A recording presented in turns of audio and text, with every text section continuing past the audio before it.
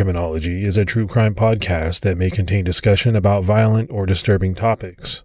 Listener discretion is advised.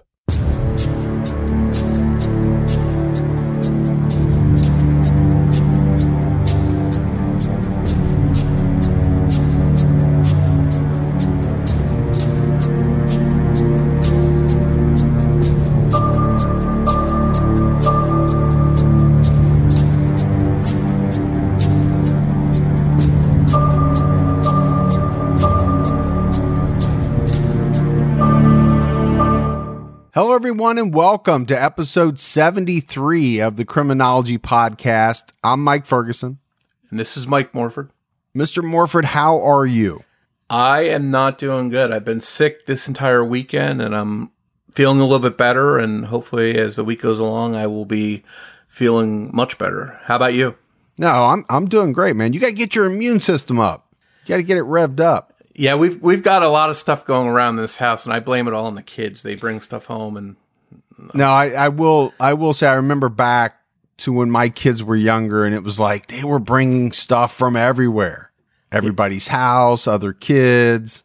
Not so much as they get a little bit older. I think some of that starts to wane. But I've got two words: hand sanitizer. Yeah, no doubt. So this is part one of our coverage of the Son of Sam. You know, we kind of talked about it last week. This is a case that's fascinated me for a long time. It's going to be a 3-part series, kind of hearkening back, maybe a smaller version of, what we started out doing. But this is a big case, and we wanted to give it as much attention as we could. So I think we want to start out this episode with a little bit of audio. I'm very pleased to announce that the people of the city of New York can rest easy this morning because of the fact that the police have captured a man whom they believe to be the Son of Sam. So that soundbite that you just heard, it's well known in the annals of true crime history. That's the former mayor of New York City, Angelo Martinelli, announcing that the Son of Sam was arrested. It was August 10th, 1977. And we are releasing this episode on that anniversary. It marks 42 years to the day that Son of Sam was arrested. And again, this was such a big case, right, in true crime history. And luckily, there was an arrest because I think more if you could make the case that this could have been another Zodiac. The two killers were similar in many ways.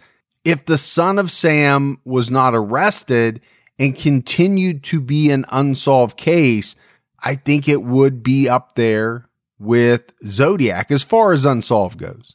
Yeah, I think there's definitely a lot of similarities between Zodiac and the Son of Sam murders.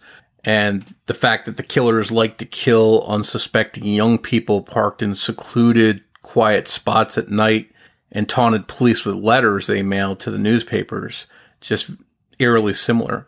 And when the arrest of David Berkowitz came in the Son of Sam murders, New York City breathed a sigh of relief.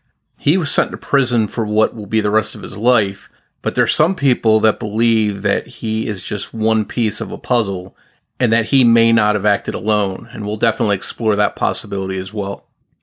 So I mentioned it. This is a big case. There's a lot to unpack. But before we get started, let's do our Patreon shout-outs. We had Louis Butler, Deanna Sylvester, Mary Hashagen, Emily, and Ginger Seaman. So a lot of great new support. We appreciate that. We appreciate all the continued support we get. Yeah, we've got some really great listeners, and we can't thank you enough. If you'd like to help support Criminology through Patreon, you can do so by visiting patreon.com/criminology. All right, Morph, we're diving right in. For a period of about 1 year, a callous murderer roamed the streets of New York City, targeting women and couples as they sat in their cars or walked along sidewalks. The New York Police Department was in a frenzy to catch this killer who, in the beginning, the press dubbed the .44 caliber killer, and who later called himself the Son of Sam. 24-year-old postal worker David Berkowitz was arrested for the murders and shootings, and became one of the most infamous serial killers in U.S. history. After his arrest, the reign of terror was finally over for New York.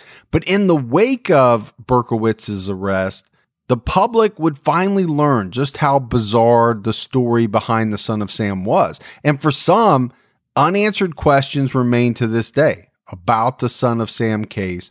One of the victims of the shootings, Carl De Niro, who thankfully survived his ordeal, joined us to discuss what happened to him and the aftermath. And you'll hear from Carl later in this episode.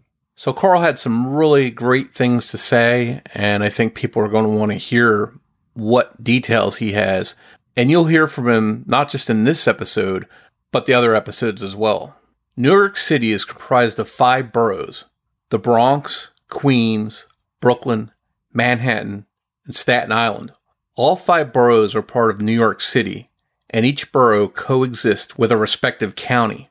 The boroughs of Queens and the Bronx are concurrent with the counties of the same name, while the boroughs of Manhattan, Brooklyn, and Staten Island correspond to New York, Kings, and Richmond counties, respectively. The Son of Sam murders took place in the boroughs of the Bronx, Queens, and Brooklyn. Looking into David Berkowitz's upbringing and background helps to understand what went wrong and led him to commit murder. Elizabeth Betty Broder grew up in a Jewish family and married an Italian-American named Tony Falco in 1936. The couple had a daughter named Rosalind. The Falcos ran a fish market together until Tony left Betty for another woman. In 1950, Betty had an affair with a married man named Joseph Kleinman. Kleinman was a real estate agent. When she became pregnant 3 years later, he threatened to leave her if she kept the baby. But on June 1st, 1953, Betty gave birth to Richard David Falco, but immediately gave him up for adoption in order to maintain her relationship with Joseph Kleinman. The baby was adopted by Nathan and Pearl Berkowitz, and they changed his name to David Berkowitz. David was raised in a Jewish household and was bar mitzvahed at age 13 at Temple Adath, Israel, on the Grand Concourse in the Bronx. He attended Public School 77, and David was known as a prankster to his classmates. Nathan, David's adoptive father, ran a hardware store, and the family lived modestly in a small apartment in the Bronx. Growing up, David enjoyed baseball. He was hyperactive, spoiled, and some say he was a bit of a neighborhood bully. Although he had above-average intelligence, David showed no interest in school and therefore didn't perform well. When he was old enough, his parents told him that his biological mother had died giving birth to him, which caused him to feel guilty. He then became antisocial and aggressive, and at some point, obsessed with petty theft and setting small fires. Nathan and Pearl consulted at least one psychotherapist due to David's misconduct, but it never resulted in legal troubles or impacted his school records. On October 5th, 1967, Pearl Berkowitz died of breast cancer. David was only 14 years old, and he struggled with her death. It left him feeling like the women in his life always left him. He and Nathan moved into a new apartment, and it really wasn't that long after Pearl's death that Nathan remarried. David had a very strained relationship with both his father and his new stepmother, and he started to rebel even more. While David was still in high school, he and Nathan moved to Co-op City in the Northeast Bronx, where they lived in a 4.5-room apartment on the 17th floor of 170 Dreiser Loop. One floor below the Berkowitzes lived Bruce Handler. He and David and 2 other youths organized a volunteer fire company in Co-op City in 1970, when the fire department had no on-site facility. The teens put out brush fires and turned on alarms, sometimes helping at the scene of apartment fires before regular firemen arrived. In October of 1970, David joined an auxiliary police unit as a trainee and accompanied members on unarmed patrols in his neighborhood. David graduated from high school in 1971.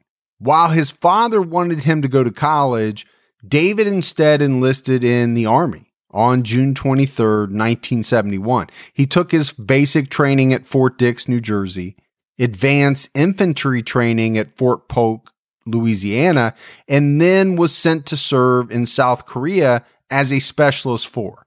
He was demoted in rank to Private First Class after he missed a convoy, but later regained his Specialist rating. While in South Korea, David had sex with a sex worker, and he contracted a venereal disease. Reportedly, this was his only sexual encounter. He returned to serve in the U.S. at Fort Knox. There, he bragged to a fellow soldier named Paul Billow about using pills in Korea. Although to the men that knew him, he didn't seem to be under the influence of drugs at Fort Knox. Although Berkowitz didn't seem to be under the influence of drugs, Billow noticed that David dramatically changed in other ways while stationed at Fort Knox, from social to reclusive, and toward a revivalist form of the Baptist religion. David was baptized, went to revival meetings, and tried to convert others, including Billow. 2 months before leaving Fort Knox, David's personality changed even more. He started to swear, and Billow thought maybe he had started using drugs because the change happened so fast. David was honorably discharged from the Army in 1974, and he returned to New York City. He took a job as an unarmed security guard with IBI Security Services Agency and moved back for a while with his father at Co-op City. In 1975, Nathan Berkowitz retired and moved to Florida. David stayed in New York City and moved into a studio apartment at 2161 Barnes Avenue in the Bronx for about 6 months. It was during this time that Berkowitz suffered from some sort of identity crisis, and he found out that his biological mother was still alive. He tracked her down, and the two of them became, I guess, more if you would call it, friends. But the other thing that David found out about was that he had a half-sister, Rosalind. However, the relationship between David and his biological mother became strained, and he stopped seeing her. But this is important, Morph, and I think I want to touch on it just a little bit. I think it's a big moment in the life of David Berkowitz, right? He had been told all along by his adoptive parents that his biological mother was dead. He finds out that she's still alive. That's a monumental thing to happen in someone's life.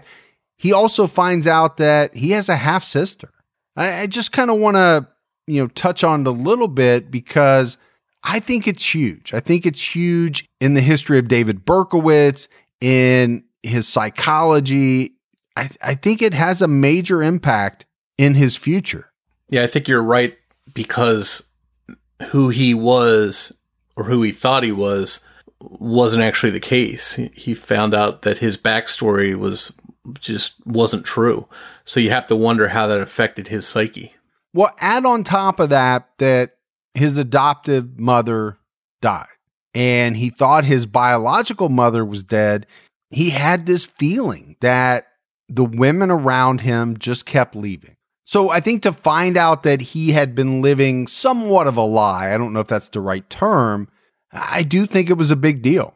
And I think when we look back to all the famous or infamous killers, a lot of them have issues surrounding relationships or lack of relationships with their mothers.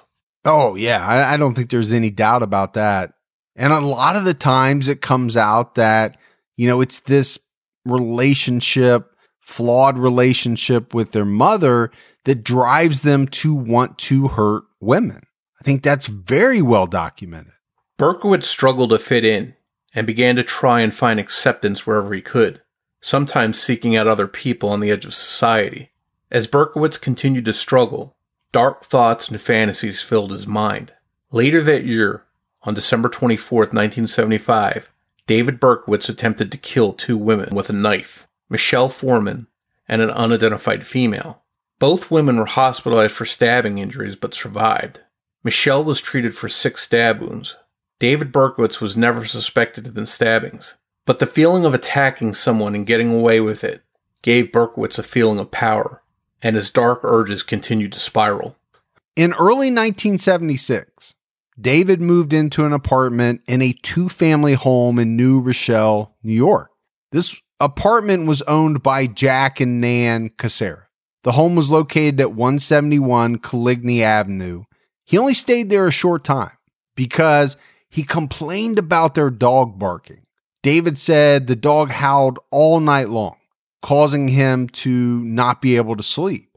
In April, Berkowitz, who by now had taken a job with the post office, rented a $230 a month apartment at 35 Pine Street in Yonkers. Next door to David lived a man named Sam Carr, and Sam Carr owned a black Labrador named Harvey. And once again, David claimed that he heard the dog howling. He would later say that he thought the howls were messages to him from demons. Berkowitz claimed that those messages told him to kill. David became convinced that both Sam and Harvey were possessed. David even shot Harvey, the dog, at one point, but the dog survived and continued to bark as if to torture David Berkowitz. So by this point, Berkowitz was angry. He was displaying symptoms that he was mentally ill, but he hatched a plan to take revenge on the city that he felt ignored and overlooked him. On July 29, 1976, 18-year-old Donna Lauria and her friend, 19-year-old Jody Valenti, spent the night dancing at a local disco.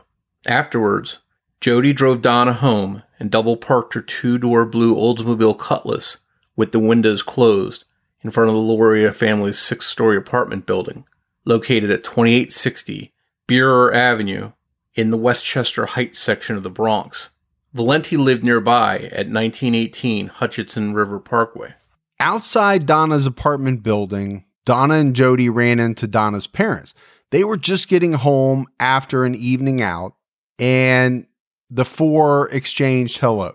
Donna's parents told her not to be out too late, and they invited Jody to come inside their apartment, but she declined. And the Laurias went inside. And to me, Morph, that sounds like a perfectly reasonable exchange, right? Parents saying to their daughter, hey, don't be out too late. For one thing, this is late 1970s New York City. Not the safest place to be late at night. And what's that old saying? Nothing good ever happens after midnight? That is very true. I can attest to that from my younger days. The two girls chatted for a while longer about the summer and how they were going to spend it. Jody was in nursing school, and Donna was training to be a medic. About 15 minutes later, a man in a blue striped shirt came out of nowhere and within 8 feet of Jody's car. Donna asked Jody if she knew who he was, but she didn't have a chance to answer. The man leveled a handgun at them and fired 4 shots through the closed passenger window. Donna was struck in the neck and arm. The shot to her neck killed her instantly. Jody was shot in the left thigh, but survived. When Jody was struck by the bullet, she slumped over, causing the car's horn to blow.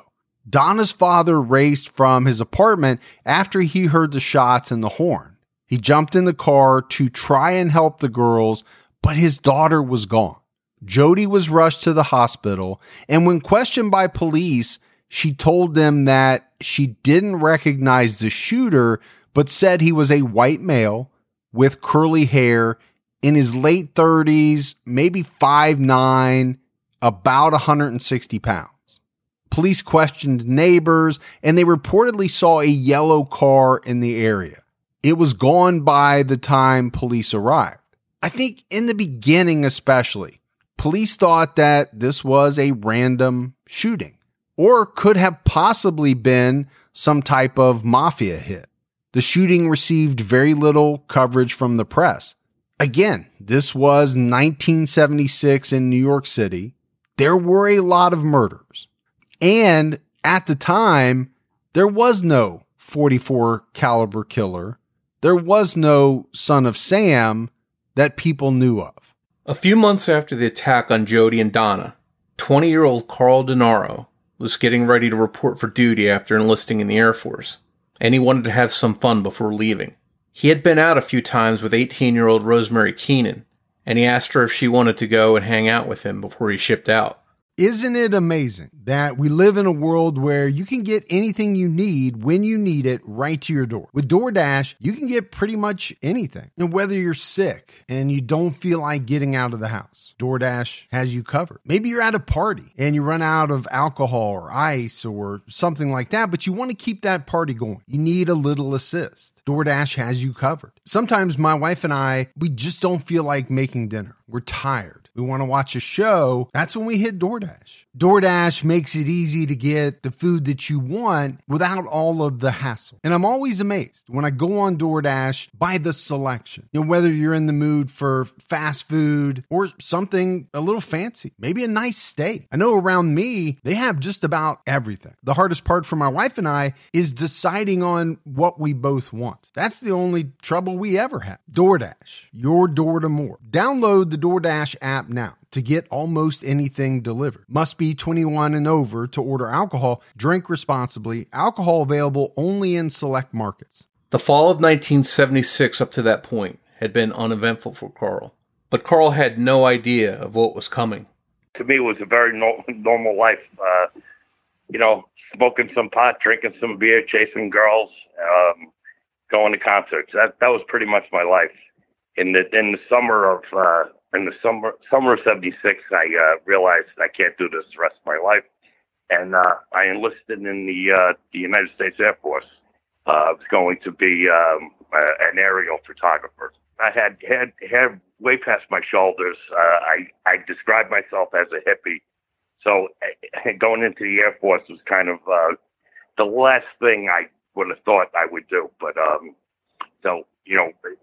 with that being said, I was a little nervous, but I was also a little excited, starting a career, getting out of New York, going to Texas for boot camp. I hadn't really traveled at that point in my life. So that part was exciting, but again, I little nervous also. I dropped out of college, and it just, sitting in the classroom just wasn't for me. And then a year later, I realized, if I'm not going to go to college, I have to do something because it's going to be a wasted life. The Air Force seemed like a viable solution. Carl talked about his relationship with Rosemary Keenan. Yeah, we definitely weren't boyfriend-girlfriend.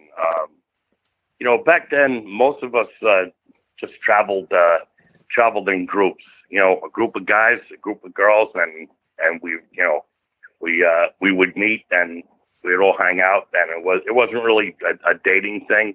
A few relationships were formed within that group, but Rosemary and I were just, we were just friends, and we went out on a few dates, but by no means were we boyfriend girlfriend.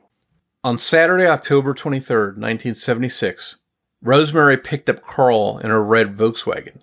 Carl discussed with us how that night unfolded for him and Rosemary. It started out like any other night for me. Me and my friend, we met at the local bar, Peck's Depot Grill, and we heard there was a house party going on. So we got in the car and drove over to this party and hung out there until about midnight. Then we got back in the car and drove back to Peck's bar.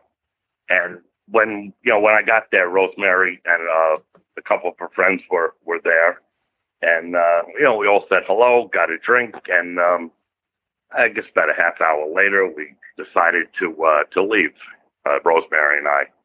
So we got into her car, and we're just kind of randomly driving around, not really looking for.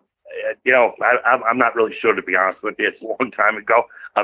But I know we were going to make out. That was that was the ultimate goal. So we just drove around. And of course, it's my neighborhood, so it was just kind of weird. So we wound up on 159th Street and 33rd Avenue. We stopped at a stop sign, and I saw there was the street light was out. I said, pull over there. So she pulled over there, and we started making out. And maybe I don't know, 3, 4, no more than 5 minutes, everything changed. And Morph, I think it's very powerful to hear these details firsthand from Carl Denaro. He's walking us through that night, and we know what's coming, and there's no way to stop it. It's very strange because I don't remember, and to this day, I don't remember hearing anything or seeing anything. You know, I didn't hear gunshots, although I found out later there was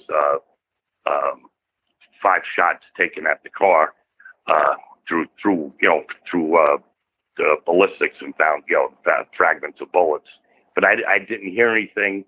I knew I was hurt because the glass, back then Volkswagens were airtight, and so I guess when the burst bullet penetrated the car, all the windows blew out. So there was little shards of glass all over the place, and embedded in my hands and my arms.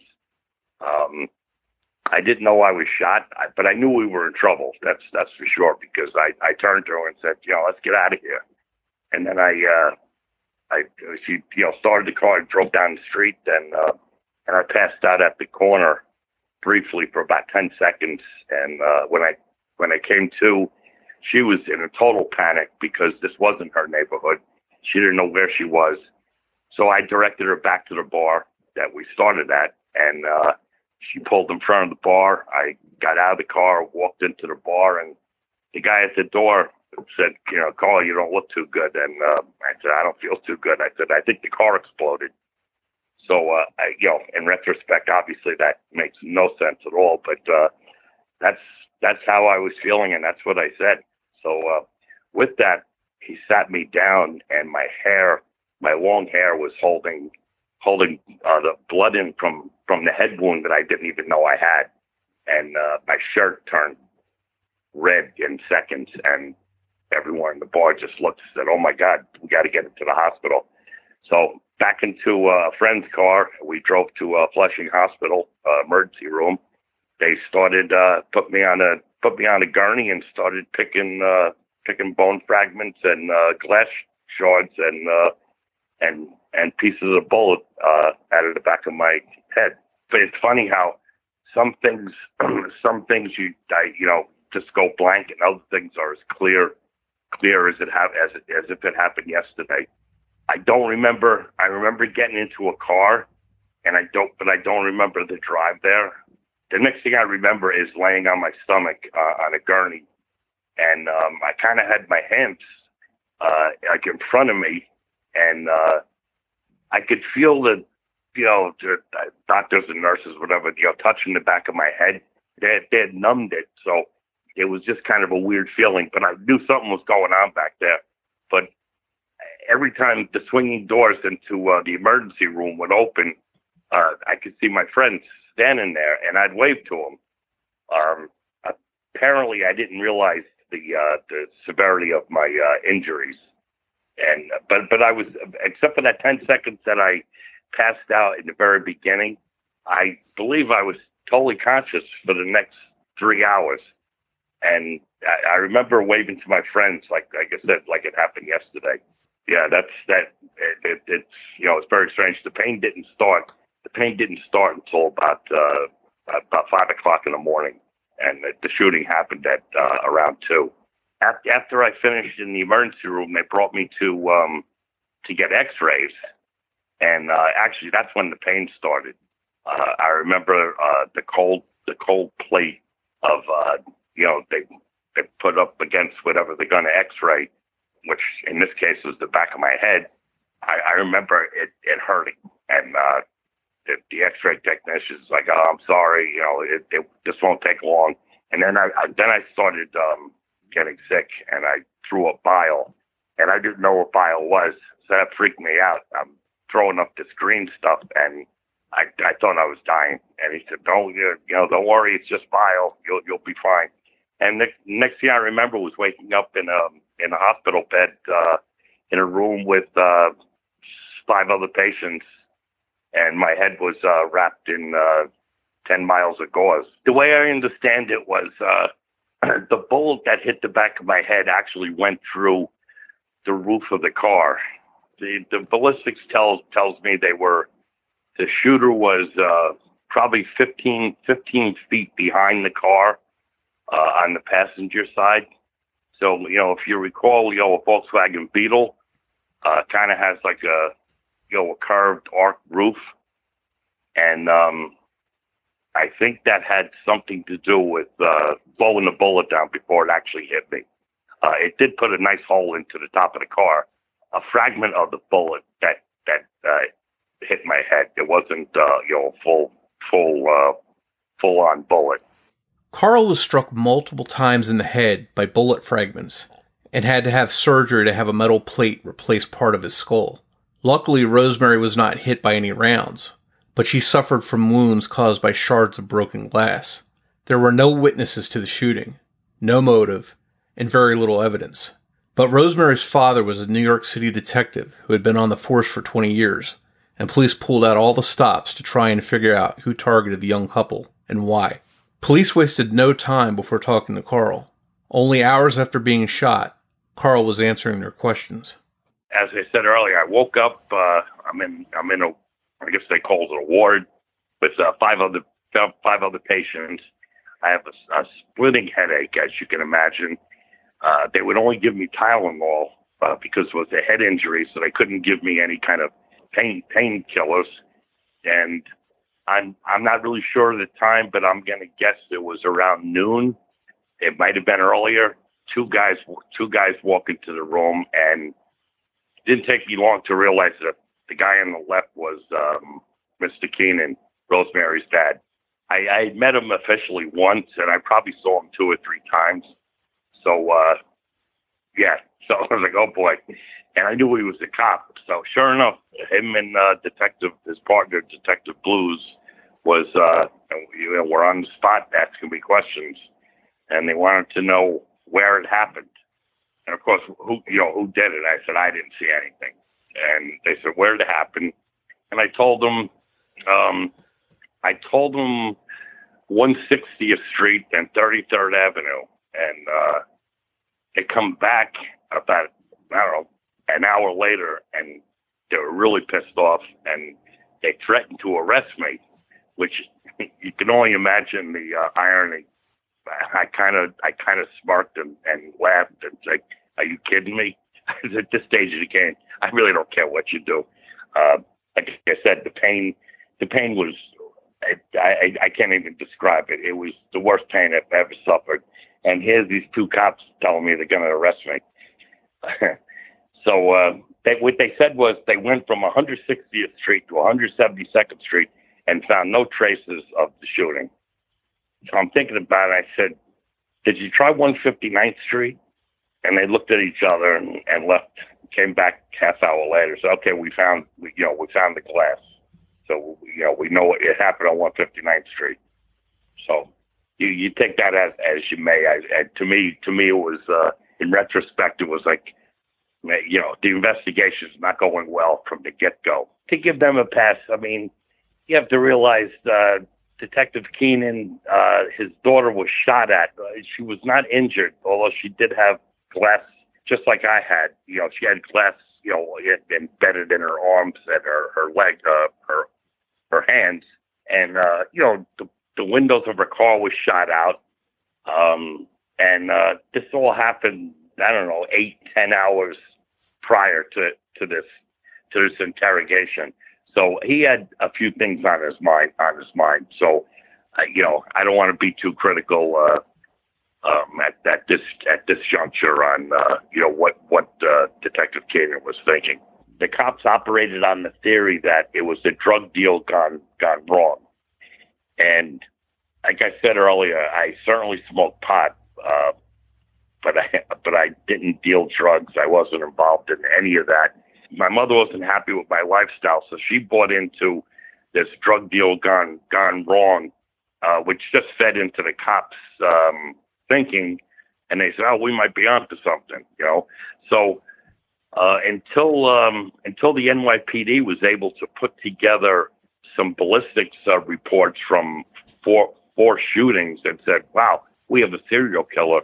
They four seemingly random shootings all came from a .44 caliber, which is not the average, it's not the normal gun people use. For 38, it would have been a totally different story. But 44 kind of stuck out because it's just not that common. So that took 6 months. It turned out I was the second victim of the Son of Sam shootings. But back in October of '76, it was just a random shooting. Some poor slob in Flushing, Queens, got shot in the back of the head. That was it. I mean, there was no fanfare because there was no Son of Sam. And Marv, I will say this. If you're a person that's going around shooting at random victims, the worst thing that can happen for you is that you pick, most likely unknowingly, the daughter of a New York City detective who's been on the force for a long time. That's going to galvanize the police department. Not that they're not doing their job in the first place, but they're really going to rally around one of their own. And I think that's what happened in this situation. But because there was virtually nothing to go on, right, in the attack on Carl and Rosemary, the investigation didn't really go anywhere. And again, that is the hard part about trying to solve random crimes, random shootings. Where's the motive? Well, there is none, right? Where's the connection? There is none. As time passed and Carl recovered from his wounds, he asked himself, who would shoot me and why? Carl became paranoid and he wondered, and I think rightfully so, if the person that had shot him was still out there and maybe was going to try to finish what he started. So it was 3 months of me not knowing who shot me or why, and would they come back, whoever it was, would they come back and finish the job? And I quickly convinced myself that wrong place, wrong time. That was based on absolutely nothing except, I think, self-preservation. I think I kind of convinced myself wrong place, wrong time to just make it easier for me to cope with life. But I definitely was a little bit nervous, as to why did this happen and who did it, and are they going to come back and finish the job? That was always running through my head. So in a recuperation period between getting out of the hospital the first time and waiting for January 20th to come along, so I was going to go back into the hospital to have a plate put in the back of my head to cover the hole, I would just sit in the living room of my mother's house and bored out of my mind. At this point, the pain had kind of gone away. I still had a little bit of a constant headache, but it was one of those things you could live with. But it was always there. And I happened to live on the corner of my mother's house. Was on a corner with a street light. So cars were constantly stopping in front of the house when the light turned red. And it was one day, this green car just kept showing up, and it would pull over and park, and it would take off and then come around and stop at the red light. And this went on for 20 minutes, and I started getting really nervous.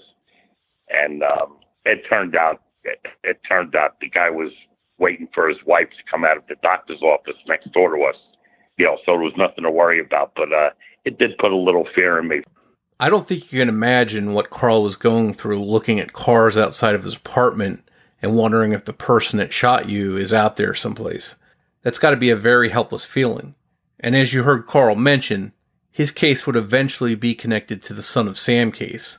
Hey folks, we want to introduce you to the game June's Journey. If you haven't played this, you don't know what you're missing. It's so much fun. For you amateur sleuths, it really brings out the inner detective because it's all about finding clues and solving mysteries. You get to play as June Parker, and search for hidden clues to uncover the mystery of her sister's murder. You have to use your observation skills, solve mind-teasing mysteries. I love the graphics on this game. I love the hidden object aspect of it. It's full of mystery, danger, and even romance. You can even customize your very own luxurious estate island. And you can chat and play with or against other players by joining a detective club. You'll even get the chance to play in a detective league to put your skills to the test. So, escape reality and immerse yourself in the world of June Parker while you travel back to the glamorous 1920s. I've been playing this game for a couple of years now, and it's a great escape from everything that goes into putting out the podcast. Discover your inner detective when you download June's Journey for free today on iOS and Android.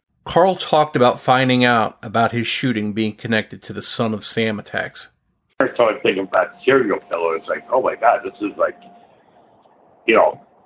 talk about wrong place, wrong time. It's like, how did I wind up being a victim of a serial killer? It was a very weird feeling being thrust into this whirlwind of newspapers and the 6 o'clock news, and it was a wild time. And I have to admit, for a couple months, it was exhilarating and exciting. At this point, I was pretty much healed. I had started a new job in June of '77, so it was kind of like my life was almost back to normal. But I'm still in the middle of this crazy mayhem. The New York Post was publishing 15 pages a day of, who's the serial killer? Who is the 44 caliber killer? Where is he going to strike next? And, it got to the point where they had no more information. They would just kind of regurgitate the same information because people just couldn't get enough of the story. And the Daily News was doing the same thing. There's no doubt that the attempt on Carl's life affected him forever. He was unable to enter the Air Force after he was injured, and around his Queens neighborhood, he no longer felt like himself, but rather the kid that got shot by Son of Sam. In the ensuing year and a half, after a while, the whole Son of Sam, as I mentioned earlier, was very exhilarating and like, all of a sudden I'm thrust into the public eye, and at first it was kind of cool. After a while, it got to the point where this is quickly becoming my identity, and I just thought I had a lot more to offer the world than being known as that's the guy that got shot by Son of Sam. And wherever I went, that would happen. I mean, in some cases, I'd walk into like a bar and the place would go quiet and you just hear whispering. And it was very disturbing to me. So much disturbing that I got rid of everything I had. I gave up my apartment. I gave my friends all the stuff in my apartment. I packed all my belongings into my Air Force duffel bag and I moved to California just to get away from the whole thing. And I stayed in California for 2 years. I eventually came back to my neighborhood, to New York, and it was just kind of like something I had to do for my own self-preservation and my own sanity. And that's really when I started thinking about, all right, what am I going to do the rest of my life? So it was a long journey. We can't thank Carl enough for joining us and recounting what happened to him. And we'll hear more from him in part 3 of our Son of Sam coverage. And what he reveals in that episode may surprise some people. On November 27th, 1976, this was about 1 month after Carl and Rosemary were attacked, 16-year-old Donna DeMasi and her friend 18-year-old Joanne Lamino were walking to Joanne's house from a late-night movie in Bellerose, Queens. When the girls arrived, they sat on the front porch. A man dressed in military fatigues approached them and started to ask for directions. But as he did so, he pulled a gun out of his waistband.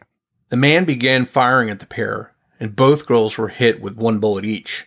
The rest of the bullets that were fired had missed their mark. Fortunately, the girls would both survive, but their lives wouldn't be the same.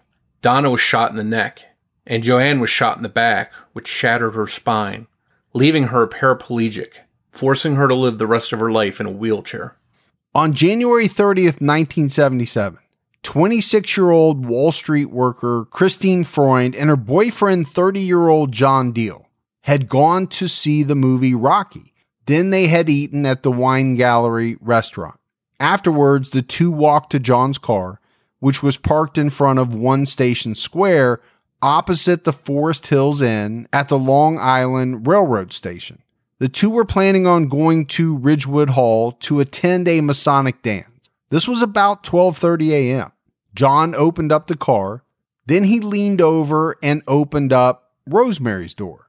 He started the car. The engine was warming up. The two had kissed each other. I mean, this was a nice night, right, for this pair up to this point. Suddenly, without warning, the car window shattered. A man standing just outside the car had shot 2 bullets through the car's passenger window. The young couple never saw a thing. Christine was struck twice, in the head above the ear and in the right shoulder. A 3rd bullet ricocheted off the car's windshield. After Christine was struck, her head slumped onto John's shoulder. John began yelling help, and he was in shock. At first, no one responded, but as people nearby began to investigate the shooting, they heard his cries for help and called police. But John didn't wait for help and drove his car a short distance away to the intersection at 71st Avenue and Burns Street, where he blocked traffic and got the help he needed. Christine later died at the hospital, but John wasn't injured. And again, there were no witnesses to the shooting. But despite not having any witnesses, after this shooting, homicide detectives started to put some of the pieces of the puzzle together. And they realized that the previous shootings were very similar to this one. A gunman approached the car, fired shots through the window. They also knew that all of the shootings were done with a .44 caliber gun. So at this point, Morph, police started to think they might have a madman on the loose.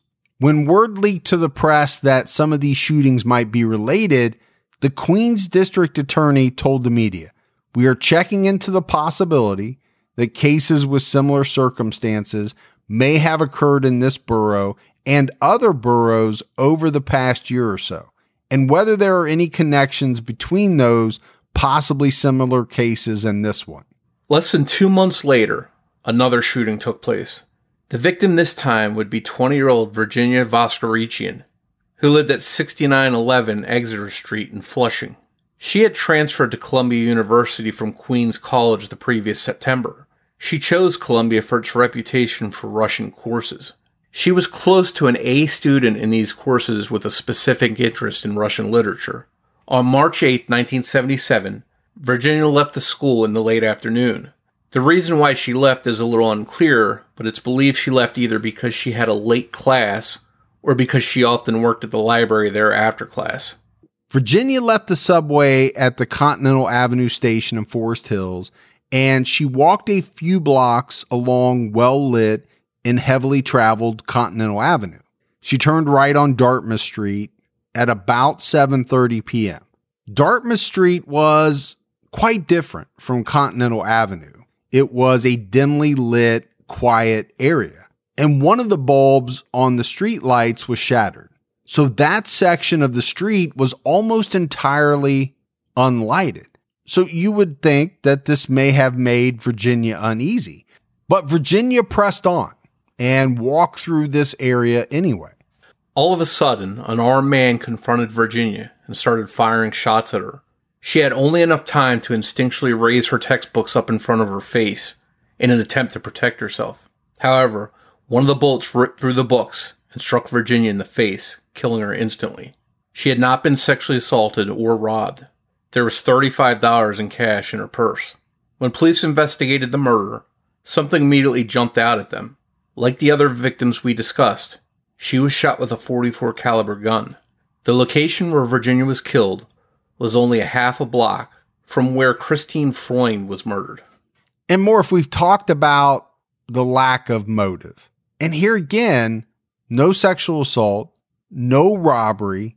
That makes it very tough for police. Essentially, what you have is a man walking up to people with no warning and opening fire. Those have to be some of the toughest cases to solve. But in Virginia's case, there was a witness who told police he had seen a pudgy youth running from the vicinity of the killing. Apparently, this man ran right by the witness and pulled a stocking cap low over his face and muttered, "Oh, Jesus," as he raced past. It was just the next day. Police said they were looking for a young man, 16 to 18 years old, in connection with the killing.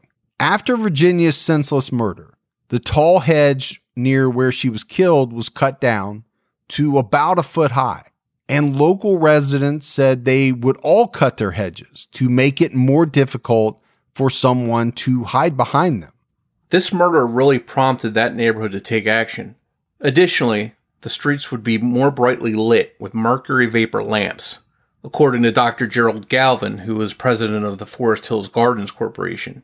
He was quoted as saying, "Those lights will go on now.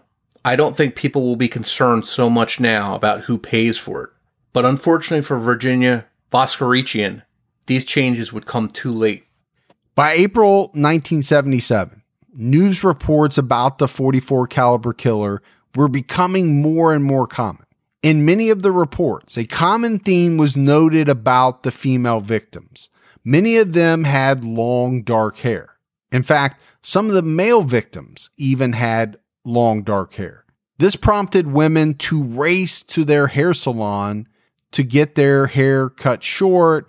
Some dyed it a lighter color. Beauty shops around the neighborhoods also saw a big uptick in wig purchases. And local news reporters only helped to spread this hysteria by going out and asking women on the streets about changing their hair. Do you feel personally threatened by the .44 caliber killer because you have long dark hair? Yes, I do. Has his existence in any way interfered with your movements at night? Yes, I stay in. You didn't stay in the past? No. I don't feel free to go out, to walk the streets or go out at all. I'm afraid to go out in the car. I'm afraid to do anything. Never know where he's going to be. Did you ever think of cutting your hair because of him? No, I never thought of going to that extent of it. I just don't want to be recognized. I thought of maybe dyeing it a little redder or something, really. We used to stay in front of my house and park, and kiss goodnight, but we can't do that no more. Just go right in. You have to be careful. You have to watch where you go now. You know, how late you stay out and Have you restricted your own movements? Yeah. You don't go out as much as you used to? No, and I'm always with somebody, that I know I'm going to be taken right home or whatever, What about your friends? Are they doing the same thing? Yes, even when they don't have long hair, same thing. It scares you. I know what it is to walk around in my childhood without any problems and happy-go-lucky and go where I want, but no longer like that. You have to look over your shoulder, and I find people, when you're walking, people just look over their shoulder. A month after Virginia Voskerichian's murder, 20-year-old Alexander Esau and 18-year-old Valentina Siriani, two longtime friends, became the next victims of this unidentified shooter, who the press had dubbed the .44 caliber killer. Soon, this killer would give himself a new moniker. Alexander was a tow truck operator and lived with his father in a Hell's Kitchen 4th-floor walk-up apartment. He was a nice, quiet young man. Valentina was described as a dynamite kid and real friendly to talk to. She lived with her parents on the 12th floor of a 13-story apartment house. Her older sister Nancy had moved out several months prior after getting married. On the night of April 17, 1977, Alexander picked up Valentina around 9 p.m. to go out for the evening. Her parents expected her home by 3 a.m. As Valentina's curfew approached, the pair headed to her home. They stopped briefly and parked on a street about a mile from Valentina's house. Without warning, a gunman jumped in front of the driver's side of the car and fired 3 quick shots at close range through the window. Both Alexander and Valentina were shot in the head. Residents called police, who quickly responded along with EMTs. For Valentina, it was too late. She had died instantly. Alexander was alive and was rushed to Jacobi Hospital in critical condition. His family kept a vigil at his bedside in the intensive care unit until he died shortly after. The shootings of Alexander and Valentina took place near where Donna Laurie was murdered the previous July. As police combed the scene, they felt that they were undoubtedly dealing with the .44 caliber killer. Near the car that Alex and Valentina had been parked in, the killer had left a handwritten note for the police, specifically stating, "Come and get me," signed Son of Sam. He stated that he was determined to continue killing. This was the first time the killer referred to himself as Son of Sam. It was official. Police had a maniac on the loose, and he gave himself a name. Perhaps he was not content with the .44 caliber killer name, and the New York City press picked this up. They picked up the Son of Sam letter, and a full-scale panic ensued as every paper and TV station in New York City made Son of Sam the headline almost every day. Days after the killing of Alexander and Valentina, the police formed a task force to help locate Son of Sam. They named it Operation Omega, and it consisted of 75 detectives and over 200 uniformed officers. At around the same time Operation Omega was getting underway, Sam Carr, David Berkowitz's neighbor, received an anonymous letter, the second one in less than 2 weeks. The first letter, received on April 10, 1977, was one complaining about his dog barking, and was signed a citizen. The second letter, received by Sam Carr on April 19th, was more serious. It read, "There will be no peace in my life or my family's life until I end yours." This letter scared Sam Carr, so he took it to the Yonkers Police Department, but there wasn't much they could do about it. Morph, that's a scary proposition, right? You get letter number one saying, "Hey, your dog's barking too much." No big deal, right? You try to keep the dog from barking as best you can, but you don't lose any sleep over that. But you get a letter that says, "I'm going to end your life." That's scary. And it was to Sam Carr. And as you said, he went straight to the police. Yeah, I can't blame him for going to the police. I would do that too, and I'd be extra guarded, and I'm sure he was as well. But the problem with that is, where do police take it? They don't know who wrote the letter. It's not like it was signed with a name. Very tough, right? Very tough to investigate. Unless the writer left a fingerprint or something like that they could definitely trace back to someone, it would be a hard thing to figure out. In May of 1977, 22 detectives were working out of a second-floor office in room 224 of the 109th Precinct in Flushing, Queens. The detectives were planning. They were scheming on how to get the upper hand. They were trying to predict moves and come up with counter moves against Son of Sam. This was essentially like a Son of Sam war room, so to speak. And this was completely independent of Operation Omega. They had maps on the walls indicating the times, dates, and places of the shootings.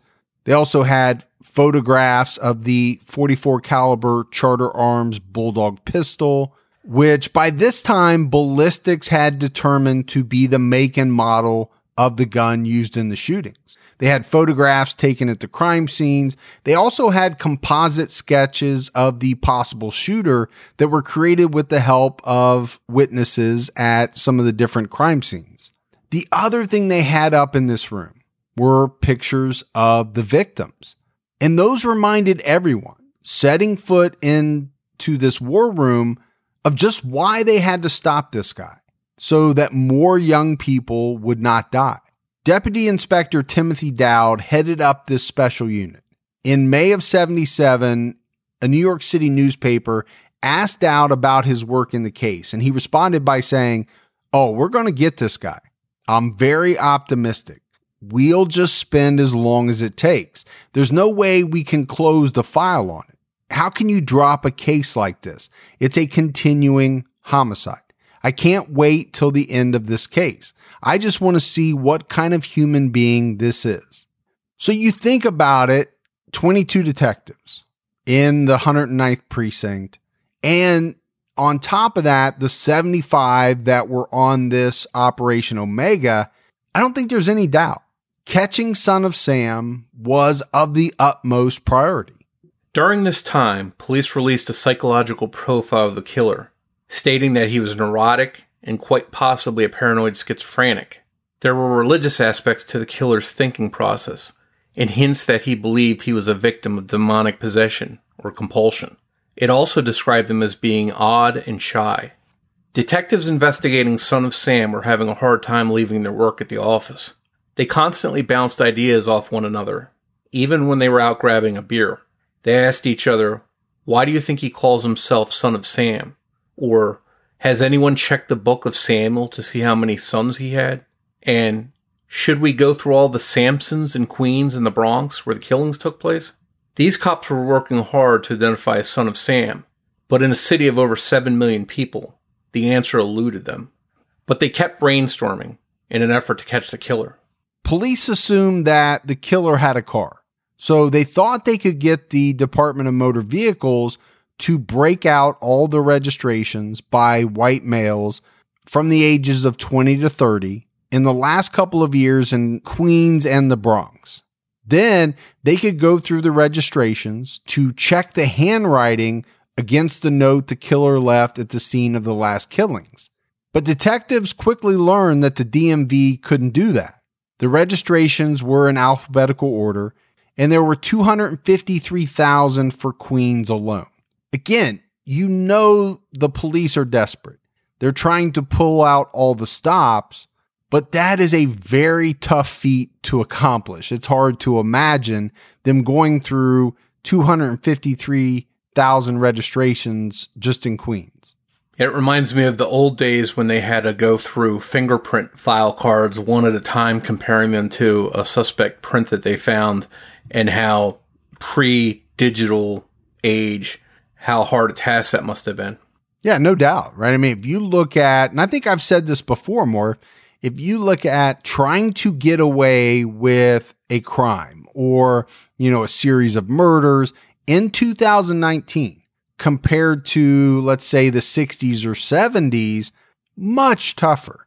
I mean, just look at all the technological advances that the authorities have at their disposal, how quickly they can match fingerprints, all the different databases that they have to tap into. It's a wonder people get away with anything anymore. But unfortunately, we know they still do. Because the one thing we know is that while all these databases are great, these advances in technology are great, if a perpetrator is not in any of those databases, all that technology does nothing, right? You're just not going to get a hit, whether you're talking about fingerprints, DNA, whatever it is. Police encountered lots of frustration and red tape, from privacy issues with mental health records to a similar problem with juvenile records. If the killer was around 20 years old at the time of the Son of Sam killings, and he committed a crime before he had turned 18, police would have no access to those records. Morph, I think one thing was clear at this point for police. This was going to be an uphill battle, right, to stop Son of Sam. But it's a battle that they were willing to wage, and they weren't going to give up. They made that very clear. This is New York City. The amount of press on this case was, I don't want to say unprecedented, but it was massive. And we'll get more into the battle on the part of police against Son of Sam in the second part of our Son of Sam coverage. Very special thanks to Carl Denaro for sharing his story with us in this episode. Thanks also goes out to Debbie Buck at TrueCrimeDiva.com and Kate Morris for writing and research assistance in this episode. As always, if you haven't done so and you love the show, go out and give us a 5-star rating. It goes a long way towards helping other people find the podcast, and keep telling your friends. It's amazing what that type of word of mouth can do. And if you'd like to find us on social media, we're on Twitter with the handle @CriminologyPod. You can also find us on Facebook for searching for Criminology Podcast. And if you'd like to join our discussion group to discuss the case or the show, you can do that by going to Criminology Podcast Discussion and Fans on Facebook. So Morph, in this first episode, I feel like we've just scratched the surface. I mean, there is so much to this story, and that's why, it's going to be a 3-part series. The one thing that clearly jumps out to me when you talk about the murders that we detailed out in this episode, very scary. I mean, all murders are scary. All attacks are scary. I think with the 44 caliber killer, with Son of Sam, the fact that this person is essentially just showing up by your car. It's not like you got into an altercation with someone and they followed you. Road rage incident. This was nothing like that. These people were just going about their daily lives and happened to become the target of someone that was just out looking for someone to shoot. That's a very scary proposition. Especially when he can paralyze New York City in fear the way that Son of Sam did. And that's why this case is so big, because of the impact that he had. Well, and I think that's absolutely right. We're talking about New York City, and that changes the dynamic, right? If this happened in a small Midwestern town, it would still be terrifying. But the fact that it's New York City with that massive population, you think, how are we going to find this guy? This guy could be anyone. He could be anywhere. So to me, there's no doubt that New York City plays a huge part in the case of Son of Sam. But that's it for this first episode in the Son of Sam series. Morph and I will be back with you next Saturday night with part 2. So until then, this is Mike Ferguson. And Morph. And we'll talk to you next week. Take care, everyone.